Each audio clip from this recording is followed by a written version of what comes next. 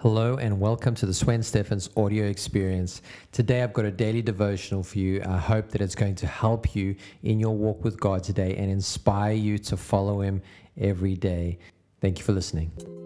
Hello and great to have you guys online. We are getting ready for our daily devotional podcast on video here. And if you're listening to this, hope that you are getting great value out of the podcast. And so what we're going to be doing is going to go through Matthew 22, verse 1 to 33. We're going to chat about it. We're going to read a scripture, devotional thought, and pray. And I just want to say thank you so much for everybody that's listening, watching. Really appreciate you and being involved in it. And hey, I'd love you if you could share and subscribe. It would really help me out and get the message out there if it has been helpful to you, of course. But thank you so much for your time. Today, we're going to dive in and I'm just going to pray and then we'll lean into it. Father, thank you so much for your grace. I thank you for your word. And I pray, Lord, that your word would seep into our hearts and produce a harvest of righteousness for us. In Jesus' mighty name, I pray. Amen. Just to let you know, I was like praying before reading the scriptures so that I can get my heart centered on what God wants to speak to me about. And so I think even where you're at now, even as we pray, we just thank God for his word and that it would seep into our hearts as we read. It's not just another text on a page, but it's actually something that can transform our lives. And so we're going to jump into it. And as usual, if you've got any questions or comments, just drop it into the comment section.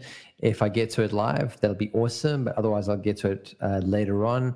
And if you're listening to this on the audio podcast version, then just send me a message on Twitter at Swen Stephens, and I'd love to get back to you there. So Matthew 22, verses 1 to 33. Jesus also told them other parables. He said, "The kingdom of heaven can be illustrated by the story of a king who prepared a great wedding feast for his son. When the banquet was ready, he sent his servants to notify those who were invited, but they all refused to come. So he sent other servants to tell them, 'The feast has been prepared. The bulls and the fattened cattle have been killed. Everything is ready. Come to the banquet.' But the guests he had invited ignored them and went their own way, one to his farm, another to his business. Others seized his messengers, and insulted them and killed them. The king was furious, and he sent out his army to destroy the murderers and burn their town. And he said to his servants, 'The wedding feast is ready, and the guests I have invited aren't worthy of honor. Now go into the street corners and invite everyone you see.' So the servants brought in everyone they could find, good and bad alike, and the banquet hall was filled with guests. But when the king came in to meet the guests, he noticed a man who wasn't wearing the proper wedding clothes for a wedding. 'Friend,' he asked, 'how is it that you are here without wedding clothes?' But the man had no reply. When the king said to his aides," Could you try again? Sorry, that's Siri. Then the king said to his aides, "Bind his hands and feet and throw him into the outer darkness, where there will be weeping and gnashing of teeth. For many are called, but few are chosen." Then the Pharisees met together to plot how to trap Jesus into saying something for which he could be arrested. They sent some of their disciples along with the supporters of Herod to meet with him. "Teacher," they said, "we know how honest you are. You teach the way of God truthfully. You are impartial and don't play favorites. Now tell us, what do you think about this? Is it right to pay taxes to Caesar or not?" But Jesus knew their evil motives. "You hypocrites," he said, "why are you trying to trap me? Here, show me the coin used for the tax." And they handed him a Roman coin. He asked, "Whose picture and title is stamped on it?" "Caesar," they replied. "Well then," he said, "give to Caesar what belongs to Caesar, and give to God what belongs to God." His reply amazed them, and they went away.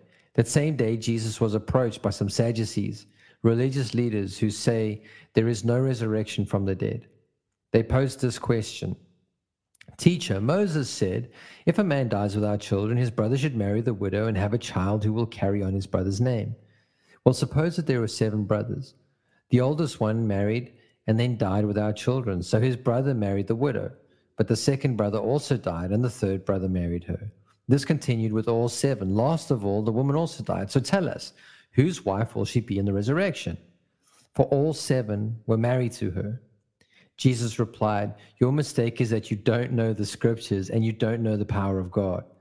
For when the dead rise, they will neither marry nor be given in marriage. In this respect, they will be like the angels in heaven. But now, as to whether there will be a resurrection of the dead, haven't you ever read about this in the scriptures? Long after Abraham, Isaac, and Jacob had died, God said, I am the God of Abraham, the God of Isaac, and the God of Jacob. So he is the God of the living, not the dead. When the crowds heard him, they were astonished at his teaching.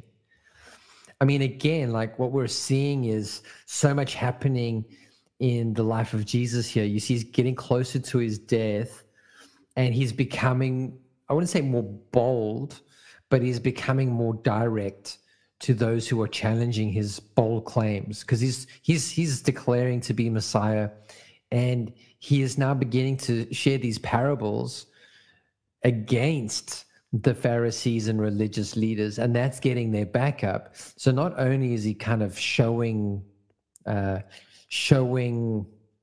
their weaknesses, the holes or the chinks in their armor, but he is also claiming to be Messiah, in which they don't like that at all. He's disrupting the whole cultural narrative of the day, not to cause upset for upset's sake, but to bring freedom for those who are lost and those who are trapped in religion.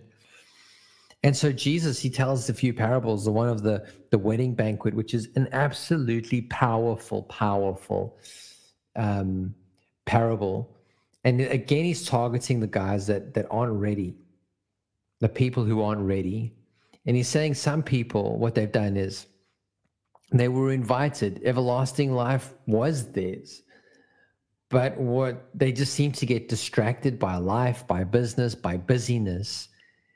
And they weren't so interested anymore in the invitation of heaven.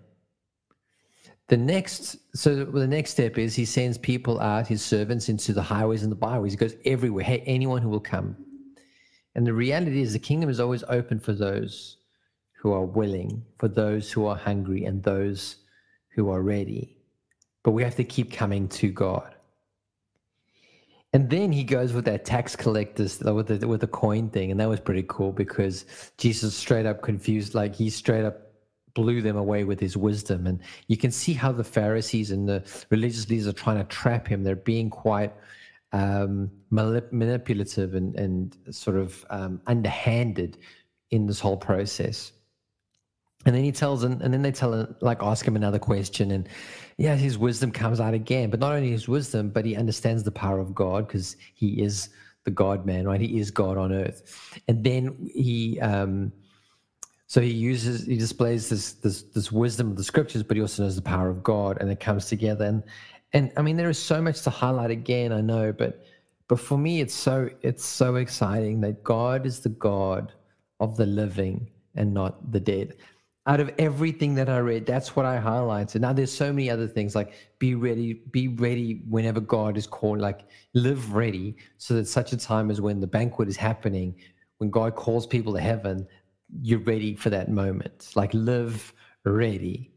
Whatever you're doing today, live ready to be in this relationship with God, to be willing to be called home to God. Another thing of like, okay, well, if you're married, a lot of the time people within our community and in our city, we make everything about our marriage and our family, and our family should certainly be like on the top of the list for us, but it can't be higher than God. And we actually make family an idol. And the truth is, as Jesus teaches here, you're not going to be married in heaven. So don't make life all about your marriage. Make life about Jesus. And have a happy and healthy marriage, like certainly that.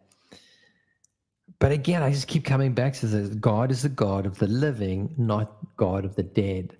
Like not when we're dead do we get to be with God. We get to be with God today, right now, in this moment, as we're gathered around the scriptures, as our hearts are lifted to him, and we are alive, we are breathing right now. And so God is actually the God of the living. It's not once we die, once we go to heaven, once we get resurrected, like all of that stuff. And those things are all good and they're all true, and that's going to happen. But realize that death is a necessary interruption to our life of sin. And once we die and the judgment happens and all that, we are alive, like free of sin. Right now, we're not free of sin. Right now, we still carry sin around in our everyday life. But Jesus and God is still the God of the living. And so for me, that's encouraging, because it's like death is a bend in the road, not the end of the road.